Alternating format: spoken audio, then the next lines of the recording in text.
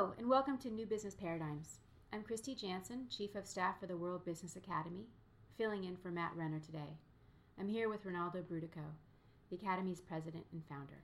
The World Business Academy is a nonprofit business think tank and action incubator dedicated to transforming the consciousness of business leaders, business students, and the public at large in order to inspire business to take responsibility for the whole of society. We are recording the show on July 10th, 2018. On today's show, we will check in on key economic indicators and discuss potential effects of the latest economic Brinkmanship and Trump's approach to using tariff policy. We will address the viability of cap and trade as a climate solution through the lens of actions taken in Canada, and we'll discuss the shocking relationship between sunscreen and global coral die-offs, as well as what's being done to stop it. I read a headline today saying that this week was hotter than any other week in recorded history. And as temperatures have continued to flare, so have tensions surrounding the economy and the political climate. So, Ronaldo, I hope you've been staying cool. Well, it hasn't been easy, has it? No, it's been pretty rough. Thank goodness I was back east 2 weeks before the heat wave there. 20 degrees above historical normal. 20 degrees. I mean, that's worth commenting on. Absolutely. And I was listening today about in Arizona, part of the problem is that it's not just the daytime temperatures which are so high, it's the overnight temperatures. So the low was the highest low they've ever recorded. It was like 94 degrees overnight. Yeah. And you know, people have been going to Arizona for many years as a place to retire. And they've been living with air conditioning forever, obviously. But what's going to happen is I don't think Arizona is going to be able to keep the infrastructure building to deal with it. What's going to happen when the air conditioning goes off and you start having older white people drop dead like flies? It's not going to look pretty. Not good. Not pretty. And I think you're going to see that. You know, we're blessed to live in Santa Barbara, and it's 102, I think it was here the other day, last Friday, which was like incredibly hot. I mean, we're on the ocean. It's like doesn't make any sense. No. So clearly, what's happening is climate change, despite all the deniers to the contrary notwithstanding. And you know, climate change deniers to me are in the same identical category as flat Earth theorists. So there is no theory of flat Earth. It's a religious belief. There's no theory about it because the Earth is round. And the same thing is true about climate change. And the overwhelming evidence is that we are going from what was, say, 2 years ago, episodic indications of climate change. So a fire here, a deluge over there, a high temperature here. Now, every single day has a climate component to it if you look for it. Yeah. Last summer, we were told we could no longer fly from Santa Barbara to Phoenix if the temperature got up above 116 degrees because our regional jets won't land and take off safely in that temperature. Air is too thin. Guess what? They just changed the rule. They're going to go up now to 118, 120 degrees. Oh. So you can still keep flying even though it's still not safe. Now, the good news and the bad news is that'll work for probably another year, if that. Okay. And then it goes to 118, 120 and stops flying again. So the answer isn't change the standard to make it appear safer. It's a deal with the underlying condition. And we have not yet come to grips as a national economy, as the United States has not yet come to grips with the damage that climate change does that we cannot repair even at this late date. So where I want to take off today is as you mentioned in the intro, this is about new paradigms in business. It's about business taking more responsibility for the whole. Up until now, the business community has been remarkably compliant with the Trump administration, even though, and I can say this with all candor, and I've said it before on the air, I have never met, in all the years I've been going to New York on business, and as you know, I go quite frequently, and I'm there constantly. I've never met anybody in New York who thinks that Donald Trump's a businessman. Most people in New York who know him or know of his work say, oh, he's a promoter, or he's a TV star, or he's whatever. But no one ever ascribes business skills to Donald Trump because, frankly, he doesn't have any. That's why he went bankrupt 6 times. I mean, that's a record. I don't know of anybody who's gone bankrupt 6 times. And if he hadn't been able to get what looks to me like money laundered loans out of Deutsche Bank, he'd be still on his backside. He wouldn't have recovered. That those loans were probably guaranteed by Russian oligarchs, and that will come out, I think, almost certainly in the next 2-3 months, because I think you're going to find some of that in the Cohen stuff, Michael Cohen's records. Yeah. For those people who aren't paying attention, Michael Cohen's records, over 1 million pages, were just released to the federal investigators about a week ago, a little over a week ago. Okay. So they just got them. Okay. Even though they were seized months ago, they never got a chance to look at them. Now they're looking. So one of the reasons why they haven't come after Cohen yet is they're still reading. Right. There's a lot of paper there and a lot of electronic communication.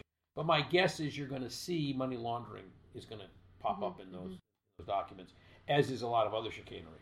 Now, having said that, I'm raising it because the business community has been strangely compliant. Why? Well, when the business community looked at Trump, they said, okay, he'll hype the stock market. We like that. So if you're a Wall Street guy, you like that. The second thing they said is, well, we can get a massive tax deduction out of this guy, just huge deductions for companies. We did. Which they did. And we can get huge deductions for ourselves as executives of those companies, so we'll pay less personal tax. So our companies pay less tax, we pay less tax. And on top of that, we can take roughly $1 trillion of money that was parked overseas that couldn't come back because it had never been taxed. So now at one time what's called repatriation has occurred. So the benefit of repatriation is over. The benefit of a tax deduction is over. And I would argue that if there is a blue wave in November, we will be increasing taxes by rolling back some of the more egregious provision of the most recent Tax Act. The Tax Act contained all sorts of craziness in it that doesn't benefit the economy, but that got plugged in there by lobbyists for their own respective interests. And I think there'll be much more rational tax policy if there's a blue wave, because then you'll have serious committees in Congress trying to perform their statutory duty, which is to be a check and balance on the executive. So what the business community did is said, well, he's going to get these taxes. Haven't got them. He's going to get us this repatriation. Got it. And he's going to, help pump the stock market up because he's going to, make everybody feel good. So that was the theory. And that all was going swimmingly until Trump started his trade wars. Right. And so how is that affecting things? Well, see, what's happening now is that the business community has decided this is crazy. It's gone too far. So finally, the business community is starting to interjecting some leaderships, which is what we keep calling for in this show. Would the business community please lead us to a better place, because politics is not capable of it. And so what the business community is now doing, which is really exciting, is they're saying this is an insane policy and it's going to hurt us terribly. Let me give you two examples.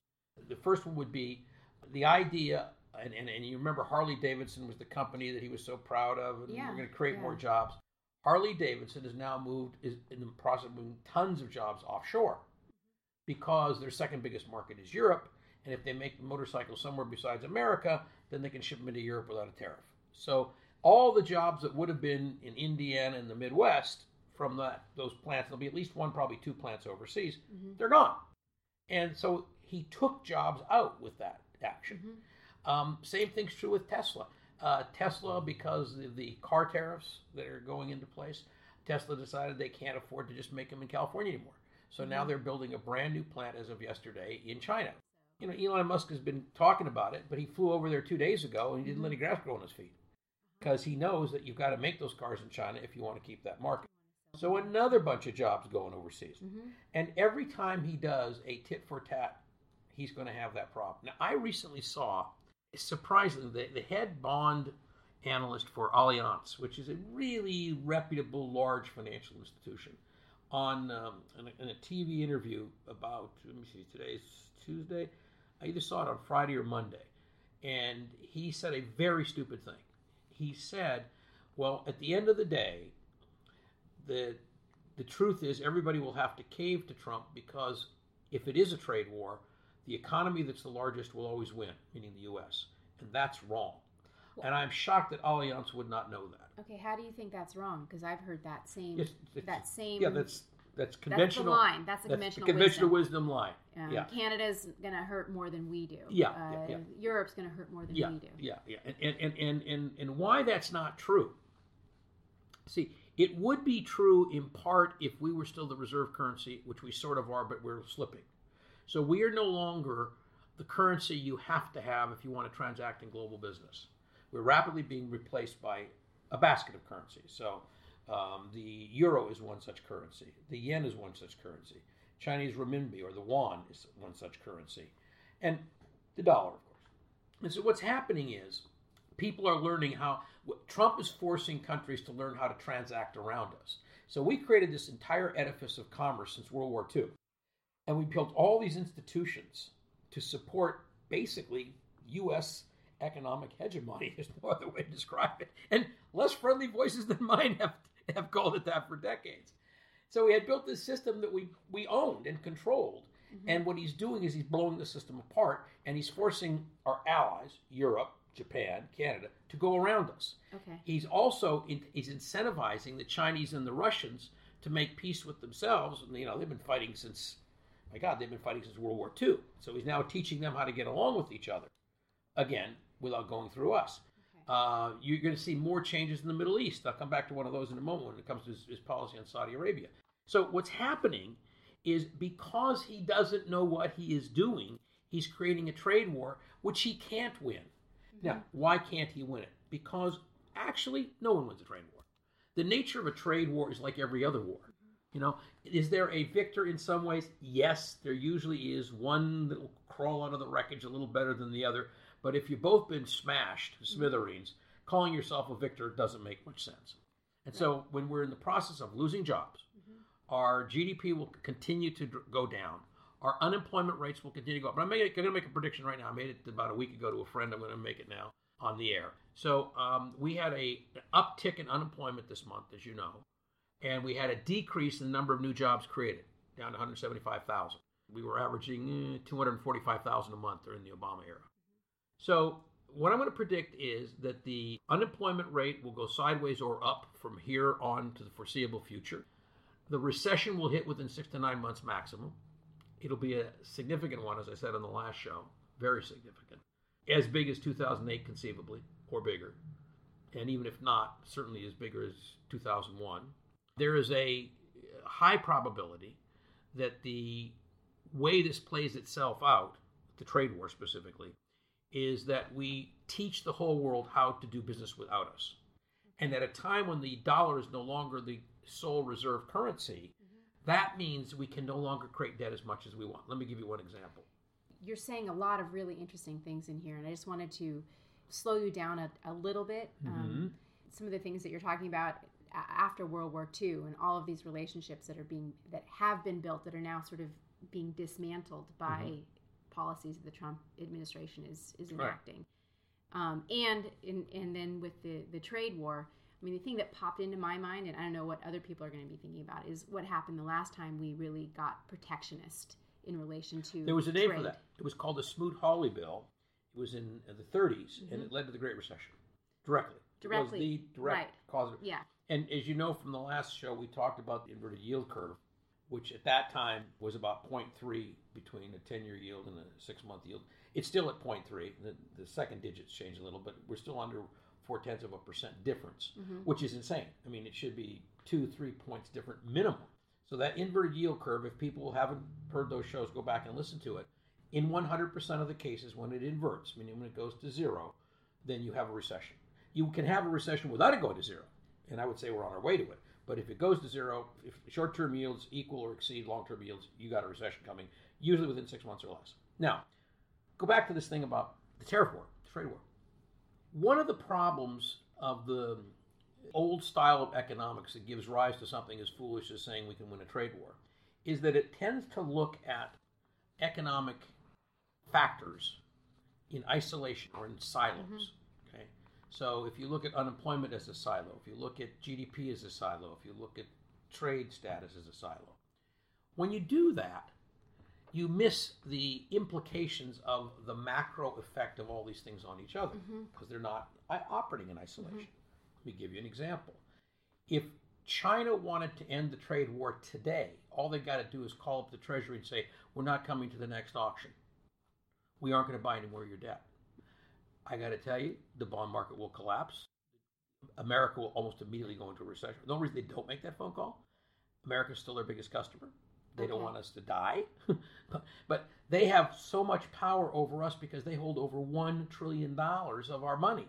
So they're invested in the American economy. They've been sopping. And it was like, when we've been buying stuff cheap from them and enjoying a higher consumer lifestyle because the Chinese worker has been subsidizing our consumer purchases, what they did with all that extra cash is they bought treasuries. And if they weren't buying the treasuries, the dollar will start to fall. Now, right now, the dollar's going up in the last month or so because people are thinking, ooh, war is coming, financial war. What's the strongest economy today in the world? By far, it's the U.S. So let's go to where it's safest, i.e. the U.S., and let's not try to find a way to get to safety with our own currency. Now, having said that, the Chinese aren't stupid. They know what their power is.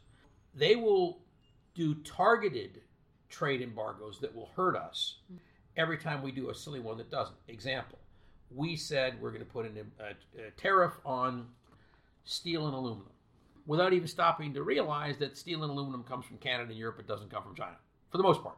Steel also comes from China, truly.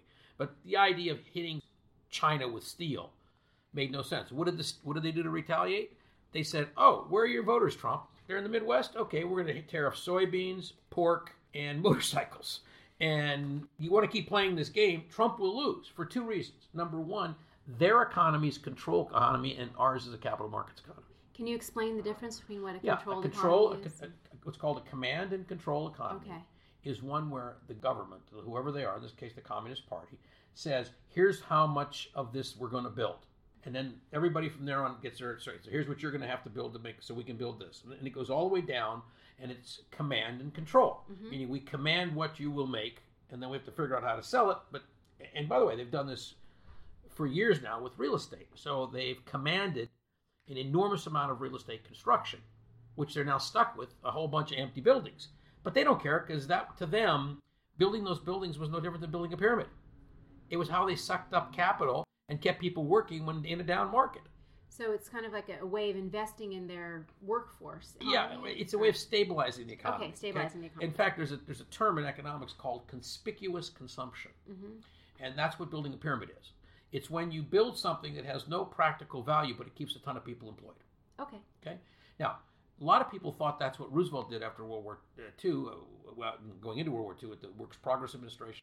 But that really wasn't conspicuous consumption. He did do it, but it was after the war was over.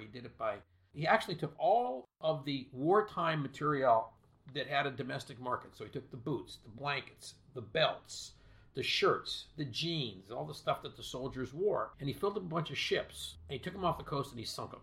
And he sunk them so that all those soldiers, all that material they had to fight the war, wouldn't come back and cause the shirt makers not to make new shirts and the pants makers. Okay.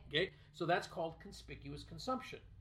What the Chinese did is they said, we'll just build more apartment buildings. We'll use them eventually. We got a lot of people. They just can't afford to buy them right now. And they also created a bubble in their financial markets, and they're now starting to turn that back down.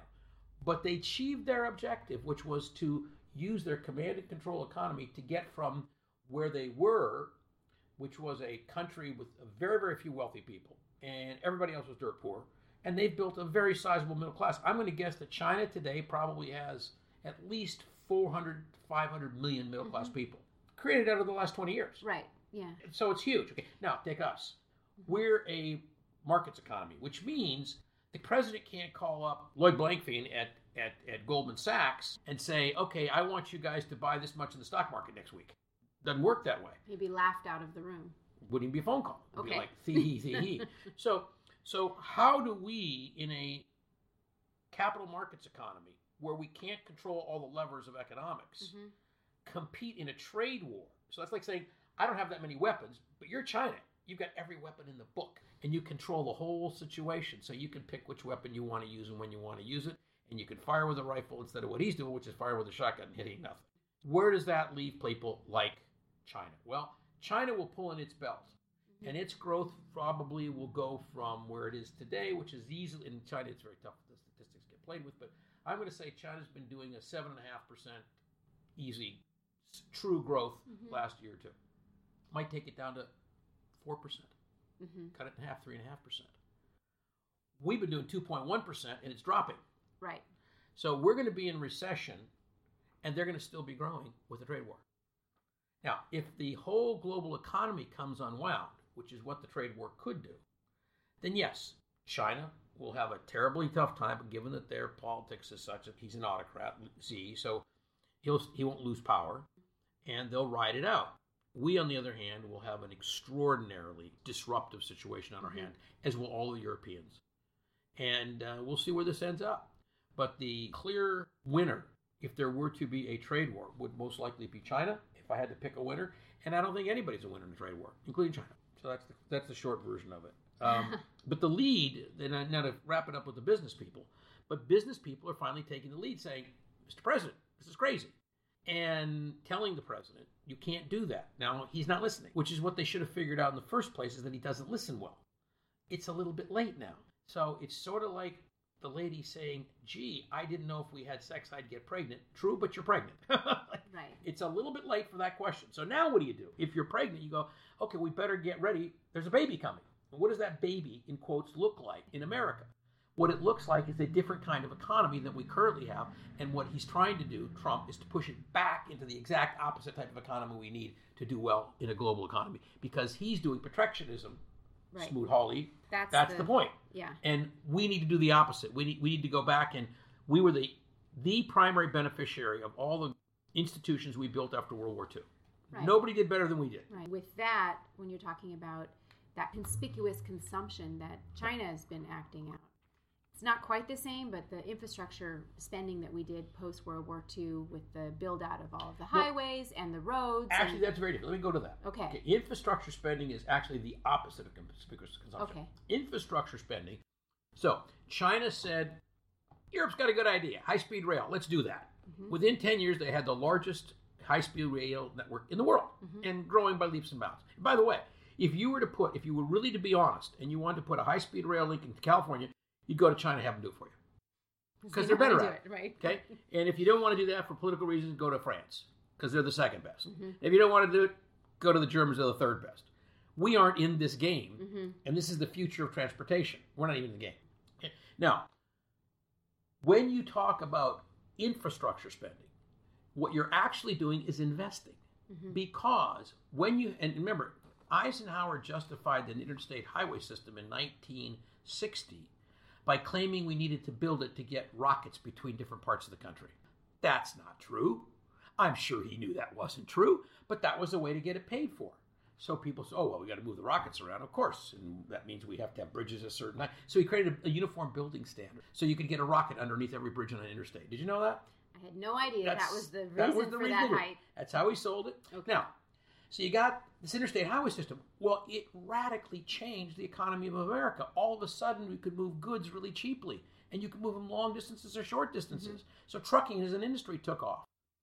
If we'd have kept rail going, which we started, as you recall, in the 1850s and surrendered to the rest of the world somewhere around 1885 to 1900, when we got that all going, what we should have done is said, oh, if we had an intermodal integrated transportation system, we would be able to move goods even cheaper still, which mm-hmm. creates productivity. Productivity creates rising lifestyle. Okay, so where are we today? Where we are today is we need to be globalist, because that's the way the world works. It's all interrelated. What Trump doesn't understand, and by the way, the automobile manufacturers are really upset with Trump right now. Yeah. So GM, Ford, Chrysler, they're going crazy because there's no such thing as being able to make a car in America, because a car is made up of thousands of parts that come from all over the world, mm-hmm. so the supply chain is global. The biggest BMW plant in the world is in South Carolina, not Germany.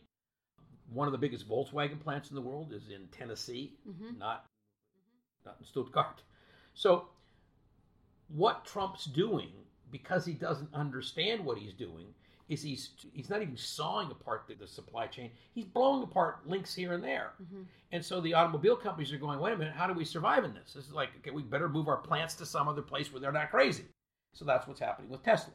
But it's also going to happen with all the car manufacturers. Mm-hmm. Now, and whose market do they want? If our economy has been going down, which it has been for a number of years, not that it's gone down in total numbers, although it's gone, well, pretty much sideways for the last year or two, you don't really want to go after the American economy because it isn't booming. You go after the one that's been growing at 7 to 9% compounded, which is only two countries in the world. One is India, one is China. So that's where you go. Hence Tesla moving a plant into China. Tesla moving a plant to China.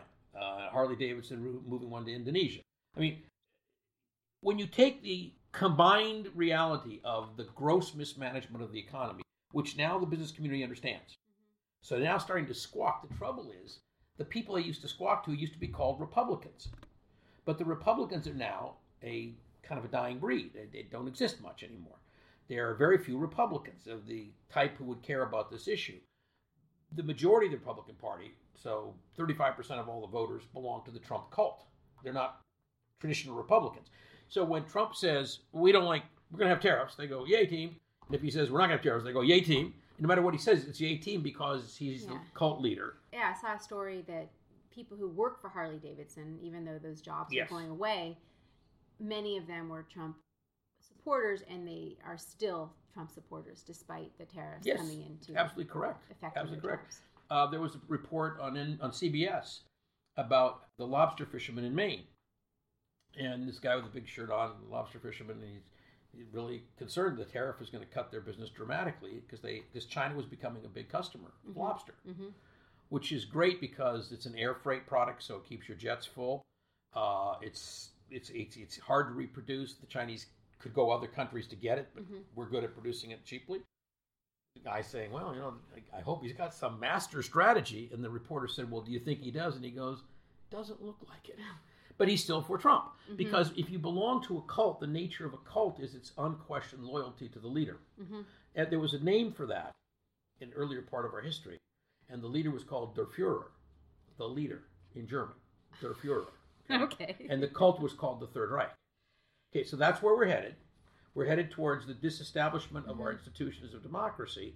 So you wouldn't be coming to America looking for the market. You'd be coming to China, India, and other places. Now, when you put that crisis that's going on in the U.S. economy that's accelerating, and the business community now knows it, and now they're pushing back. But the people they would have pushed back to normally, the Chamber of Commerce being the arm of the business community, they would have pushed back against Republicans. But the Republicans don't control the Republican Party anymore. Trump controls the Republican Party. So you got Republicans like George Will, who's probably one of the most articulate of them. You've got Kristol. You've got, there's dozens of them that sometimes call themselves never Trumpers, but now they call themselves Republicans, because the distinction between a traditional Republican who is for free enterprise, for states' rights, for trade barriers, all those normal style Republicans, and I'm not even talking about what used to be spoken of in the Reagan years with some disdain, a Rockefeller Republican, which today you'd call a blue Democrat, blue dog Democrat.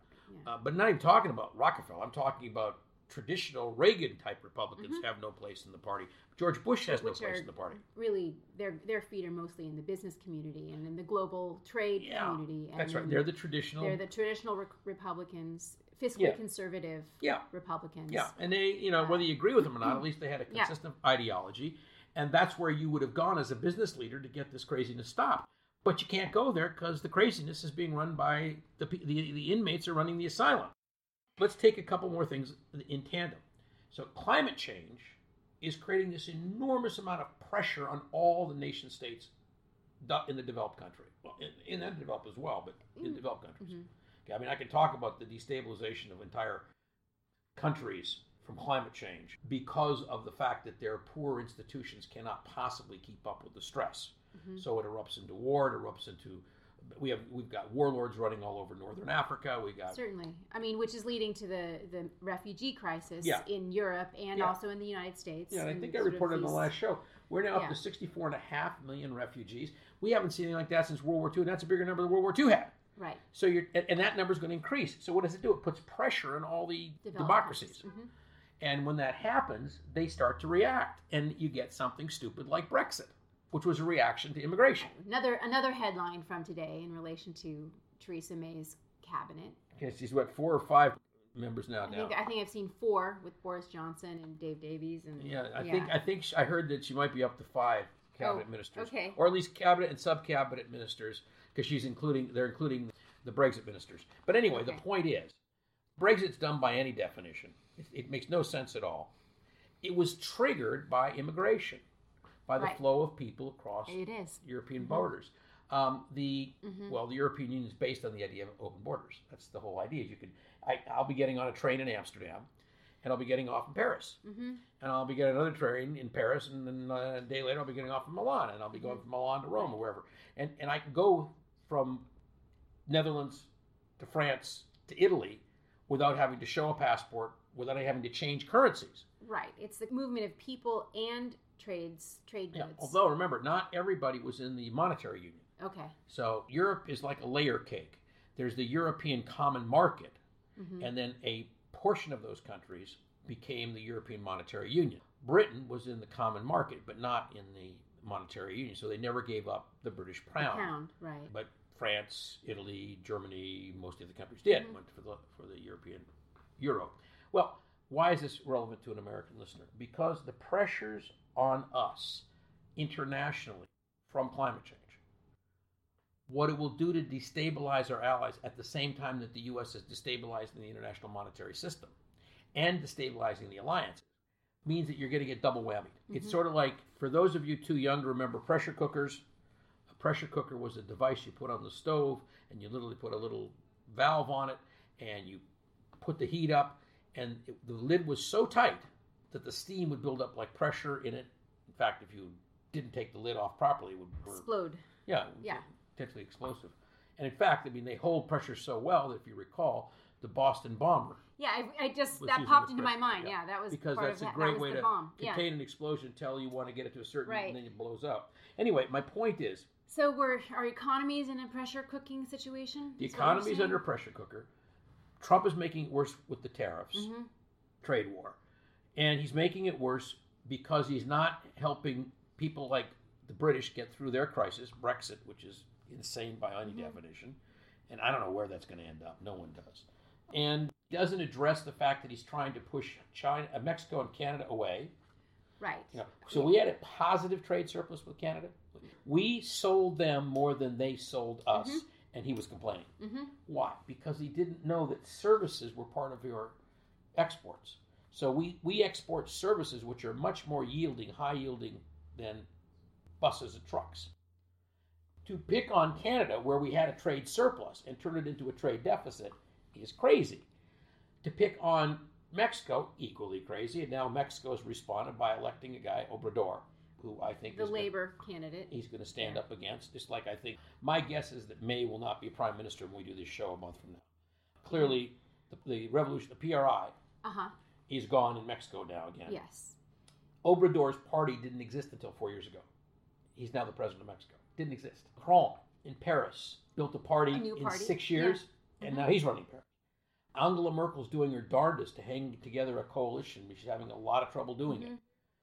When you look at these tensions, this is when they needed us the most to maintain world order in the financial markets and in the global commerce. And this is what we're not only blowing up, we're blowing up their ability to rely on the institutions we built. So it's going to be a double, triple whammy for us. Yeah, and you see the NATO meeting, which is happening this week. That's the same group of leaders as the G7 from.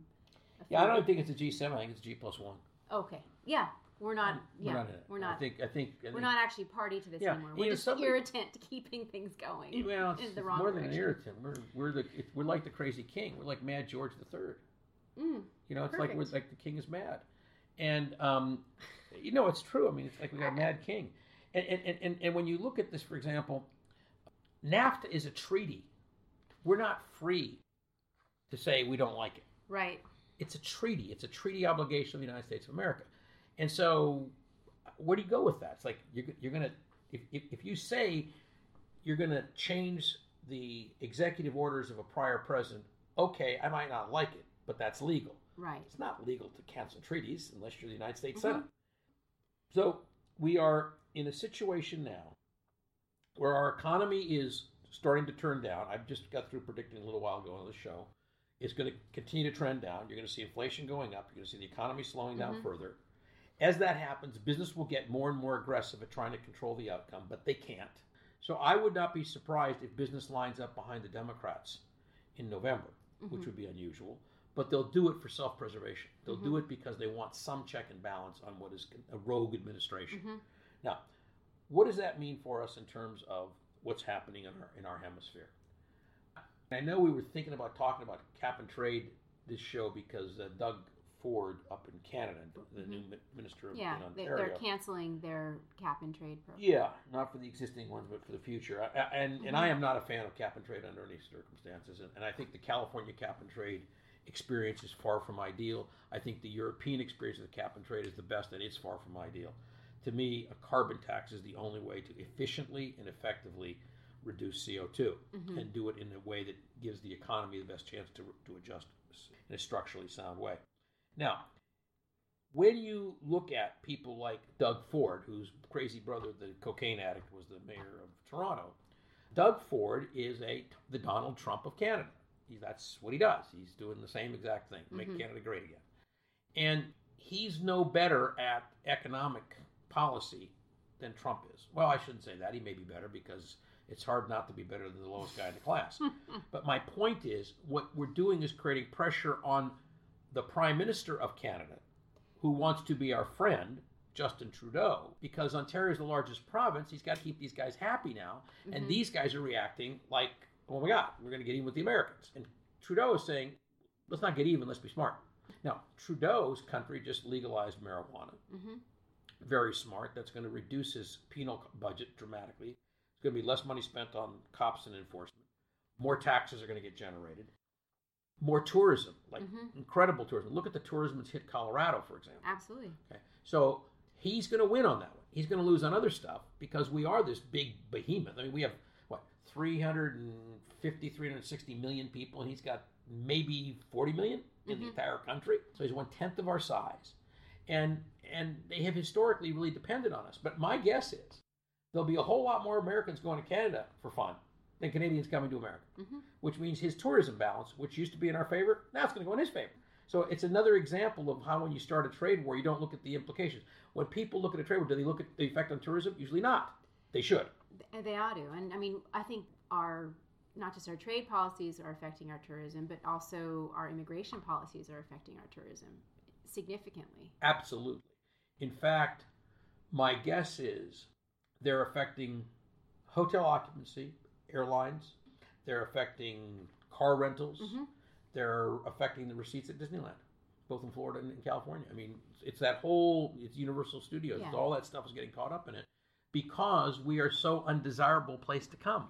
And we used to be, the citadel on the hill. And speaking of China, I think one of the retaliatory measures they're taking is telling their Chinese citizens not to come to the U.S. And Chinese tourism has been a huge boon for the United States tourism economy. Really? I didn't know that, but I'm happy to hear it. So, and part of that is by letting them know how dangerous and scary it is to come here because of our gun laws. Right. And things like that. It's a targeted approach. And when you look around at the world leaders, at the countries with the most influence, you would put the U.S. up there. You'd put China. You would put Japan. You'd put Germany and France and maybe Italy, maybe not Italy. I'd still put the UK up there, but not for much longer. When you look at those countries, two of them stand out as racist and crazy. One's China and the other's us. Yeah. Right? So look at who, by the way, we haven't even touched on it yet, but I have a feeling that we could be on the brink of war with North Korea. I wouldn't put it past John Bolton to have figured out that he would get Trump to go to this summit, make all kinds of silly statements. Then when they didn't come true, which they haven't come true, in fact, they've increased their nuclear inventory. Then what will happen is Trump will go, oh, well, you lied to me. Okay, I was willing to trust you. Now I'm going to retaliate. Boom. Here come the rockets. And I don't think it's going to be nuclear, but I think it could easily be conventional. Okay. And if it does, I would think you could easily see 200,000 dead people in South Korea and along the border of North Korea. So I just think we're in a very crazy time, and we have to be aware that at the same exact time, the strains on the global financial system have never been greater. So you got the strain of global financial system, you got the strain of climate change, you got the strain of a crazy American administration that's basically detonating the entire post-World War II social order. Okay. That's a lot to say in one sentence. That's a lot. I feel really afraid right now, and I'm not sure what to do about it. Well, I can tell you what to do about it. First of all, it doesn't do any good to put your head in the sand like an ostrich. You're still going to get your tail feathers shut off. Right. What it does do is subscribe for free to the Optimist Daily. Okay. Because with all this negativity, you got to keep balanced. You got to have some optimism to go with the cynicism and the pain. So, to me, what I'm describing is the world we're getting by default because we aren't choosing to create the world we want. Mm-hmm. The Optimist Daily is a daily feed of 5 stories that you can read in under 2 minutes that gives you an idea of what the world could look like if we built it the way we want it. The solutions that are out there. The solutions that are there. And the people who are taking that That's approach. Right. So I always like to do both. I like to be real. I like to be practical. There's that old Arab saying, tether your camel No, praise Allah and tether your camel. Right? So praise God, but keep your camel, because you don't want to have God chase your camel down. Sure. So we're going to tether our camel with these comments on the economy, but to give us the vision of what can be, you read the Optimist Daily. And then it's the two of them working together. And what I'm hoping people see is, wait a minute, I like the picture of the optimist better than I like the picture I'm getting. Mm-hmm. I don't want this world that I'm defaulting into. I want this world over here that I really like. And so Optimist Daily helps you construct in your mind the world you want. And we're hoping enough of us who think that way will force change on our respective political systems and economic systems. And to get there, that's www.optimistdaily.com. Thank you. Okay, www.optimistdaily.com. Thank you. Okay, I also want to touch on something else that before we go any further, and that is inflation. Then I'll get off of the economy. We're clearly seeing an increase in inflation. In those countries that mismanage their economy for any length of time, it happens faster than it does to us because we have been the reserve currency. So we've been able to print money to get out of the problem. Just as a naive listener, you say we're clearly headed towards inflation. I'm curious if you could explain that a little bit. Like, why are you making that statement? Oh, sure. Because we have been printing money to cover the sins of our politicians. So it was widely reported, and I thought the press did a terrible job of reporting this because they should have been much more thoughtful, that the tax bill, which really only benefited the largest companies and less than 10% of the population, and cost everybody else. Right. The press widely reported that $1.5 trillion would be the cost of that tax bill. We on this show said at that time, and I'm absolutely certain we were right, if we're lucky, it's $2.5 trillion. Mm-hmm. So where does that come from, that 1.5 trillion loss, or the 2.5 trillion loss? Particularly if we can't make it up on trading. Right. We can't grow our economy, right? Right. The answer is you print money. Okay. Now, when you print the money, if you're the reserve currency, you get away with it for a while because we are what's called a fiat currency. Fiat means I believe. Mm-hmm. So you believe you'll get paid back $1 worth of value if you buy $1.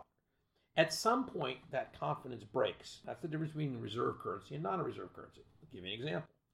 Erdogan in Turkey, who's been mismanaging his economy for the last 7 or 8 years, for political reasons, because he wants to return Turkey from the secular state it's been since Ataturk created the modern Turkish state, made it a member of NATO, key player in Europe. He's turning it into a Muslim, fundamentalist Muslim state. That's what he's been doing. And in order to do that, he's been monkeying with the economy to achieve that political objective. Mm-hmm. As recently as, I think it was yesterday, he got the power in his most recent, what passed for an election, but was really a coronation because he'd been stealing power all along. Erdogan now has taken over the control of who gets to appoint the head of the Bank of Turkey. Mm-hmm. And that's really important because Turkey is suffering from about a 15.4% inflation rate. Now, they aren't a reserve currency. And so when they spend more than they got and they mismanage their economy, their inflation starts to go up. Same thing happens to other developing countries. Mm-hmm. We saw it in Brazil for decades. Right. Okay. And you see it in any country where they go completely out of whack like that. Well, in the U.S., because we're the reserve currency, because we can print money, we can hold out longer, but eventually there is gravity and the rock does fall. Mm-hmm. So what gravity is doing now, if you look at the key indicators, this is why the yield curve is still less than 0.4 of a point apart. Mm-hmm. Is because people don't believe that we're going to be in better shape in 10 years. Well, there's only 2 reasons you won't be in better shape. Either you get inflation is going to be worse, and that's going to eat up all your productivity. Does that peg to the value of the dollar? No, the yield curve is the No, but the inflation, does it mean that the dollar's worth less?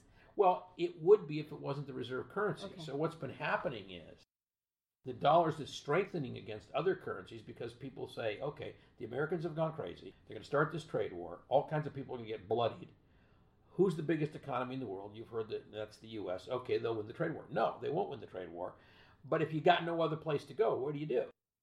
And so people have basically retreated to buying dollars. And the way they buy dollars is in the short-term treasury market.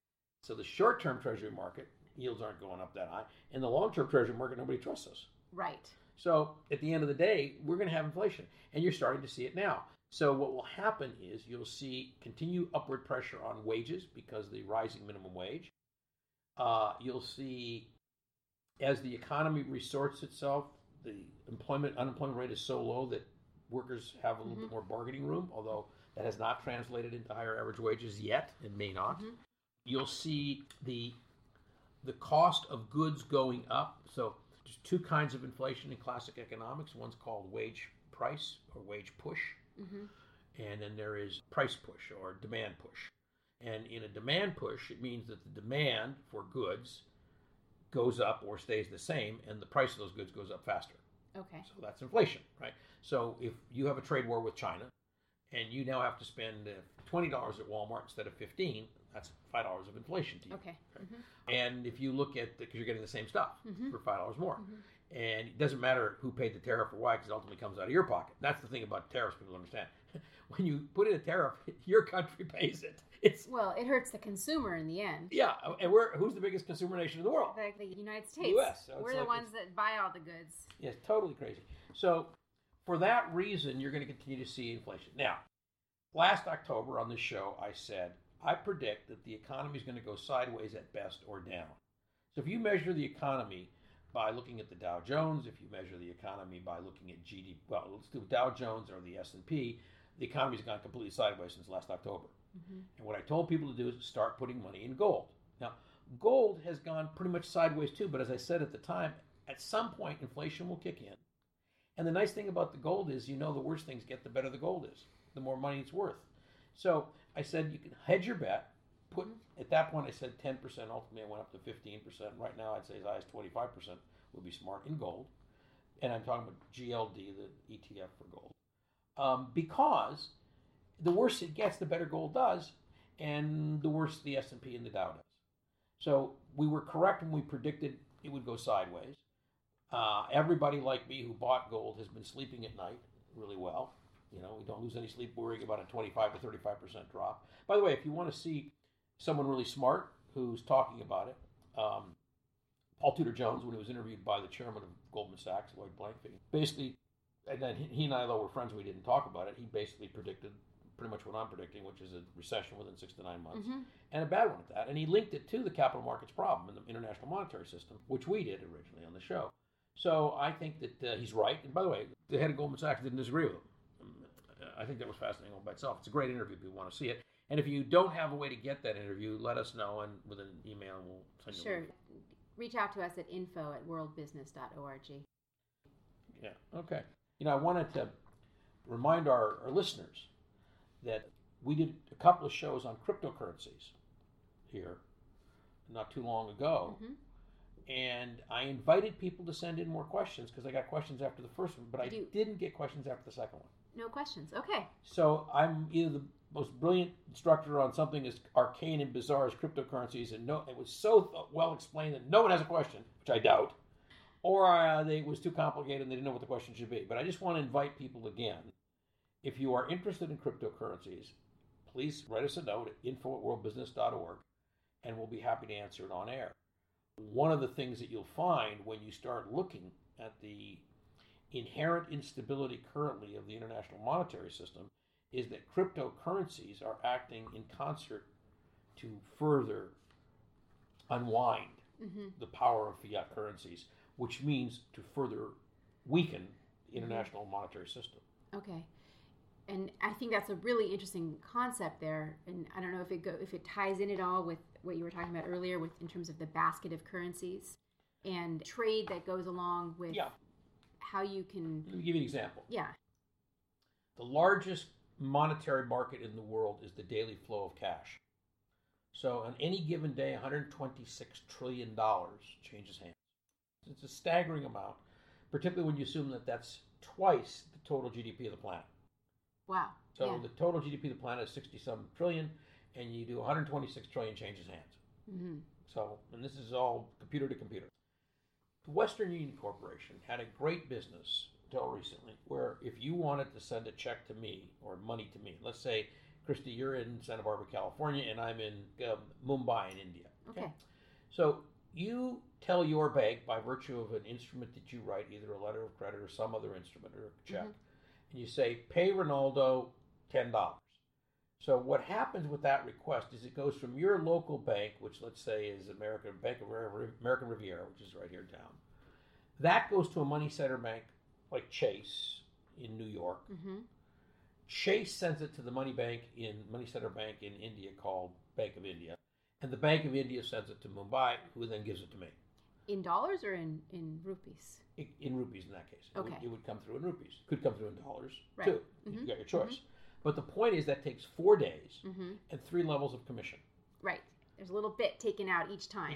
And Ripple can move that same transaction in 12 seconds for a fraction of the cost. So Ripple, which is a cryptocurrency, is destroying the business of Western Union for mm-hmm. monetary flow payments transfers. Okay. Now, why is that important? Well, obviously, if you're a shareholder in Western Union, it's really important. But apart from that, and it's interesting, this legacy company that started out with telegraph ended up in the business of moving money around. And the issue is when you can move money like that quicker and so much less expensively than going through the money center bank called Chase and the money center bank called Bank of India, and you can do it in seconds rather than in days, it means you've created a substitute for the way the monetary system used to work. Mm-hmm. Okay, and everything I've said about fiat currency, so that's dollars printed in the US, it's euros printed in Europe, pounds printed in London, all of those instruments mm-hmm. together are what we call the international monetary system, and they're governed by a whole series of post-World War II institutions. Those are all coming under the pressure we talked about earlier in the mm-hmm. show, and now the customer's going away. So that Western Union transaction ain't going to go through Western Union anymore. It's going to go through a cryptocurrency. In fact, you don't even really need a bank. Well, that's the banks as you have known them are in the process of changing dramatically. You can keep your money in your Ripple account or in your Venmo account and send it through there. Yes. And what Ripple's doing, which is quite intelligent, is they're getting places around the world where their currency can be converted. So right now, if I've got Ripple, I've got to have a way to get it into Indian rupees or European euros. That's difficult to do, but not impossible right now. When that gets to be easy, goodbye global banking system mm-hmm. for the transfer of payments. Mm-hmm. And I just said it's 126 trillion a year. A day. Twice the global GDP. In one day. In one day. So that's a big change. And that puts enormous strains because all those banks were making money from this stuff. Now, I want to do a cute story here about something that we actually saw coming years ago here at the Academy, actually in my for-profit company. I've been looking at coral reef die-off for decades. And as some of you know, Christy, I have a place in Hawaii for the last 30 plus years. And I've always loved the ocean. So I've been watching coral die-off happen right up close. It's like right outside my door in Hawaii. Mm-hmm. And, the bleaching of the coral and the die-off. And as I've watched it happen, that's, of course, very, very traumatic and it's sad because the oceans are dying and those are the lungs of the planet. But apart from that comment, it got me going when I realized how much crap we put in the oceans. So the one everybody's talking about today is plastic. That's a good one to talk about. We did several shows maybe 5 years ago on mm-hmm. the Pacific Gyre and why that's a problem and how to deal with it. I still think that if I had the time, I would get more involved in that. Starbucks is now banning plastic straws. Yeah, that's right. Different states have banned plastic straws. It's other plastic bags, single-use plastics. Yeah, at least that's starting to. Yeah, and I think that's, thank God, because that's a start. But the problem is that we need to have a methodology, which it looks like one has been invented in the lab, and hopefully it'll be commercially producible, where you can take the plastic out of the ocean and turn it back into either a liquid or a resin mm-hmm. and make new plastic with it. Was that a story in the Optimist Daily recently? I don't know, was it? I think there was a link, there was a story about a woman scientist? Yeah. Could have been. I saw it there, yeah. There's a new technology. Yes, it's a new technology in the lab, mm-hmm. and it basically breaks it down using, I believe it's a biological process. Mm-hmm. Anyway, my point is, I saw that issue, and I thought, I'm a scuba diver, and in order to get your wetsuit on, that's the hardest part of scuba diving, getting your wetsuit on. And by the same thing's true with surfers with the tops they use mm-hmm. a wetsuit. And the way to get it on, the best way to get it on was to use a thing called KY lubricant, stereo lubricant, because it was the least damaging to neoprene. And so I invented something at the request of, there's a group of 32,000 scuba divers, volunteers around the world who belong to an organization called Reef Check. Mm-hmm. And Reef Check knew that we had the ability to make a lubricant that would so you could put your wetsuit on, mm-hmm. and it was completely safe for the ocean. And so we called that lubricant Ocean Safe. It's on the market today. You can get it at Amazon, by the way. And the idea was, I don't want to go swim in the ocean because I love to scuba dive and be killing the coral when I'm doing it. So we put out scuba lube. And by the way, I urge everybody who even remotely has ever put on a wetsuit and knows how much of a struggle that is. And please, buy a tube of scuba lube and make it easy on yourself. And make it easy. It's called Ocean Safe. Ocean Safe Scuba Lube. Okay. And make it easy on the oceans. Well, I'm sharing this story because just last week, the governor of Hawaii banned, for the first time ever, all of the sunscreens that have been destroying coral. And we know really well in Hawaii because there were a couple of beaches where you weren't allowed to use sunscreen. And those beaches started to recover quicker than the other ones. Oh, okay. Like Hanama Bay. Uh-huh. But we now know that they're the major ingredient and I'm not talking about small companies. I'm talking about Hawaiian Tropic. I'm talking about Johnson & Johnson. I'm talking about what you would buy at Walmart or, Coppertone and sunscreen. All these have these chemicals that are very, very toxic for mm-hmm. coral. And so the state of Hawaii just banned them. Mm-hmm. Now, you'll be able to buy Coppertone and bring it from California if it's in your suitcase. But you won't be able to buy it there in Hawaii anymore. Mm-hmm. And I'm hoping that message sinks in and that other destination resorts. Well, I think even California is looking at putting some limits on the kinds of sunscreens or the kinds of ingredients that we can sell here. Yeah. Other states are also looking at that. That's absolutely correct. Anyway, I think that we can close on this last note, which is we've talked about investment strategies in the past. We've talked about the fact that gold stayed constant and the market stayed constant, but the market had more ups and downs and dips and wild rides. Gold's been far less volatile, so you can mm-hmm. sleep better at night. What we didn't talk about is oil, and I just want to end on this note. So the one place where the business community thought that Trump's perfidy would really benefit them with nobody noticing was oil. The theory was, remember his first trip was to Saudi Arabia. That's true. Okay, and so his theory was, if he gets buddy-buddy with the Saudis and they decide that the Americans will help them kill off the Iranians, which is what the deal is all about, then it means that he can get the Saudis to pump more oil and the price of oil will stay down where it should be at around $46 a barrel. Since the Saudis like this guy and he's doing them all kinds of other favors, no problem, the price of oil. Now, why is that important? Because everything we make uses oil. So when the price of oil goes up, it's coming directly out of our pockets. If mm-hmm. you pull up to a pump with a car, and what you used to pay when it was $46 a barrel versus what you pay today when it's $75 a barrel, that difference of $30 a barrel is going straight into the oil company's profits, no extra cost to them, and it's coming out of your bank account. So it's one less pizza you can buy. It's one less dinner you can buy at a restaurant. It's one less shirt you can dry clean. It's, you can't go to the movies this month. Can't go to the movies. Yeah. So it's sucking, huge amount of sucking out of mm-hmm. the economy. It's also adding to the cost of manufacturing dramatically. And the one that's my favorite is it's driving up the price of airline tickets. Okay? So all this is going wrong because when business thought, okay, Trump's going to play up the Saudis, and in return, he'll get low oil prices. He got high oil prices. It's the one thing that's actually gone up. Everything else is pretty much sideways. Yeah, and that's October, thought. Right? He thought he'd keep that under control because his buddies, the Saudis, would take care of him. And of course, why would they? If you're dealing with an idiot, treat him like an idiot, and that's what the Saudis have been doing. And so, it's a tragedy that we're the laughingstock nation. If it weren't so dangerous, I'd probably be chuckling right now. But it is dangerous. It's extremely dangerous, and getting more so by the minute. Wow. Okay. Well, great talking with you today, Ronaldo. Yes and no. I feel...